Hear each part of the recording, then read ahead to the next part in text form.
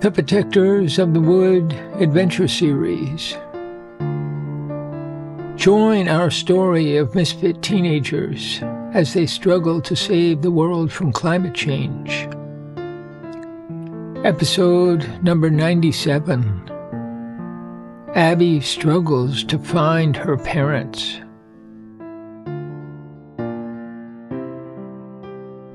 On a day I see coming, tell you where I'll be, with all of you in sorrow beneath the ancient tree. Then tell me there's a chance for us. Let me hear you say, we can find a bridge to cross. There must be a way.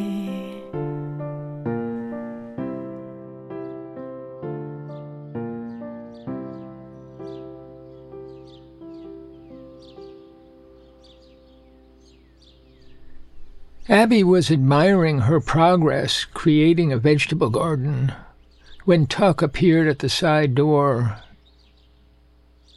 His expression set her on guard. He walked slowly with a frown. Uh-oh. I've done something wrong. Tuck reached Abby and spoke softly. Got a minute? I'll give you a glass of lemonade inside. We need to have a little talk. Abby was thinking, No, I don't want any sort of little talk. I must have made a stupid mistake already. She looked up and said, Just let me wash up, and I'll meet you inside. A few minutes later, she was knocking on Tuck's door. He ushered her into the dining room and poured her a tall glass of lemonade with ice. He was treating her with unusual formality. Abby watched him with fear, noticing that he didn't want to have this conversation any more than she did. He sat at a distance and waited for her to take a few swallows. Abby, I must tell you that I've received news that is, unsettling. I've learned that your parents moved 2 weeks ago to the Cliff Views trailer park. Then, on Saturday morning, their trailer was damaged by a fire, but they received no injuries at all. Don't worry. Chief Santiago saw them briefly in the park office, and they were fine. He was told they would be accommodated at no cost with a new trailer immediately, so he didn't stay. It seems the fire began in the wiring of the trailer. In no way your parents' fault. By the way, he had no idea they were your parents. Tuck paused, and Abby felt sure he was coming to the sticky part. Now, the trouble is, I haven't been able to locate them. Your parents never moved into the new trailer. They don't seem to be anywhere in the park at all. I've been told they were picked up with their belongings by an old gray truck and left on Saturday evening before the storm. That's all we know at present. Tuck waited for Abby to respond. But it's so hard for them. Always trouble and worry. Do you have any idea where they might have gone? Any relatives nearby? Well, none that I know of on my mother's side. My dad has relatives in Rivergate, but they aren't like a brother or a sister. First and second cousins. Do you have the names of any cousins? Might they have a phone? I have a sort of uncle named Sonny Walker, and he has 2 children, both a lot older than me. He has about 3 acres of land, like a small farm where he taught me things as a child. I've missed him. I didn't want to move to Ridgewood. Sonny Walker. Is that Mayor Walker?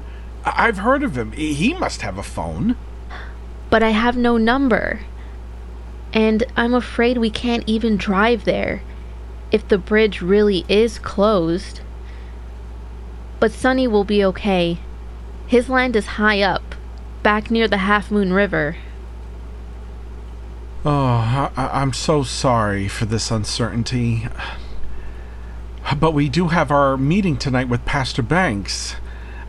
We'll find out all we can. It seems providential that a delegation from Rivergate is coming in just 2 hours, so let's be optimistic. Make sure your friends are here.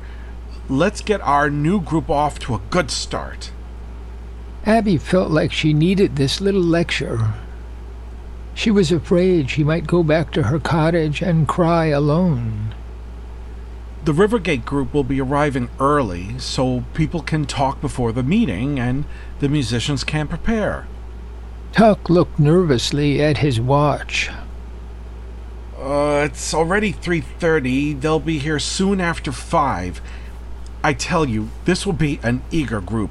The pastor called me twice, telling me to gather motivated people ready to volunteer. She said, "This will start small but grow and grow." I don't know where she gets her confidence, but I'm very grateful. Otherwise, I would worry about so many things and accomplish nothing. And you? Well, you may not be so different. You got that right. But I'm in this with you, even if it's a shot in the dark. I hope Sonny Walker is still alive, and my parents are living with him. That would make me so happy. Abby stood up. Thank you, Reverend Tuck. And thank Chief Santiago for saying my parents are okay. I was just getting to that. He's coming to speak to us in half an hour. He wants to hear our statements in person. Oh no. One crazy thing after another. I hope I don't get... What is that, cross-examined? Well, nothing like that. I've already gone over the issue with him. This is just due diligence on his part, for the record. Of course, he won't give his personal opinion, but I believe he sympathizes with our decision. Tuck smiled. I've got to change my clothes. I'll be back soon. Abby washed and combed out her hair. Then she quickly fried 2 eggs and ate them with a slice of bread. Her mood did not improve. I haven't a dime in my pocket. I'm a beggar going to Tuck and saying, "Please, please, remember poor me. You're a penniless gardener who can't leave the premises. I have to stay in this one place surrounded by creepy spies 24/7. This business of having a mission can be a pain. I miss Wendy already. How could I be such an idiot, thinking I'm a superhero who really matters? The world needs saving, but this is beyond me." Abby was working herself up to a major fit of temper and forced herself to sit down and breathe evenly. Her heart was pounding. Every few seconds, she felt she would burst apart unless she jumped up and did something, anything. Then she noticed her guitar leaning in the corner between the bed and the wall. It looked lonely and forlorn, never out to play, like a bad child ignored in the corner. She unzipped the canvas case and removed several whistles and flutes wrapped in newspaper. A careful survey of the guitar showed no cracks, no visible damage. She picked it up and played a few chords. It was out of tune, but she didn't care, because one of Wendy's songs had come back to her like a prayer.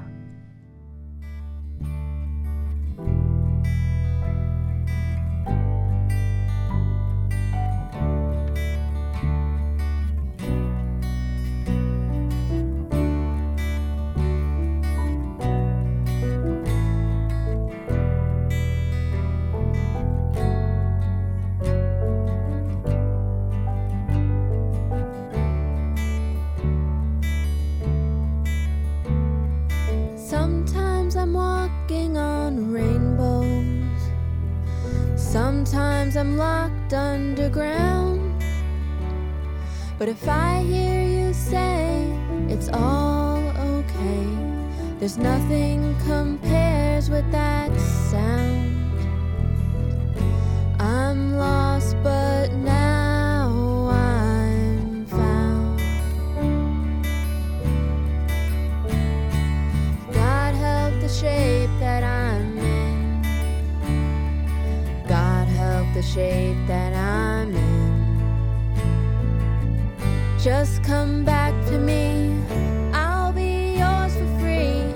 I'll do all the good I can do. It's just that I need you. I care about a lot of things, I guess. I try and I try just to do my best. But if it's not right with you, there's nothing I can do. I'm lost before I begin. God help the shape I'm in. God help the shape that I'm in. God help the shape that I'm in. Just come back to me. I'll be yours for free. I'll do all the good I can do. It's just that I need you. Sometimes I'm stumbling through my day, and there's no light upon the way. There's nothing I can see, it's dark as can be. Hold my hand and see me through. I'm lost if I don't have you. God help the shape that I'm in. God help the shape that I'm in. Just come back to me. I'll be yours for free. I'll do all the good I can do. It's just that I need you. God help the shape that I'm in. God help the shape that I'm in. Just come back to me. I'll be yours for free. I'll do all the good I can do. It's just that I need you.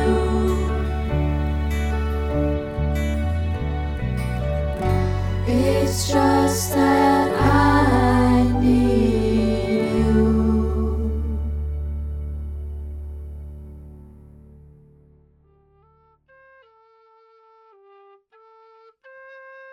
Thanks for listening to the Protectors of the Wood Adventure Series. Find all our projects on protectorsofthewood.com. And support us on Patreon at Protectors of the Wood. And to all the eco warriors out there, remember that everyone can make a difference and every action counts.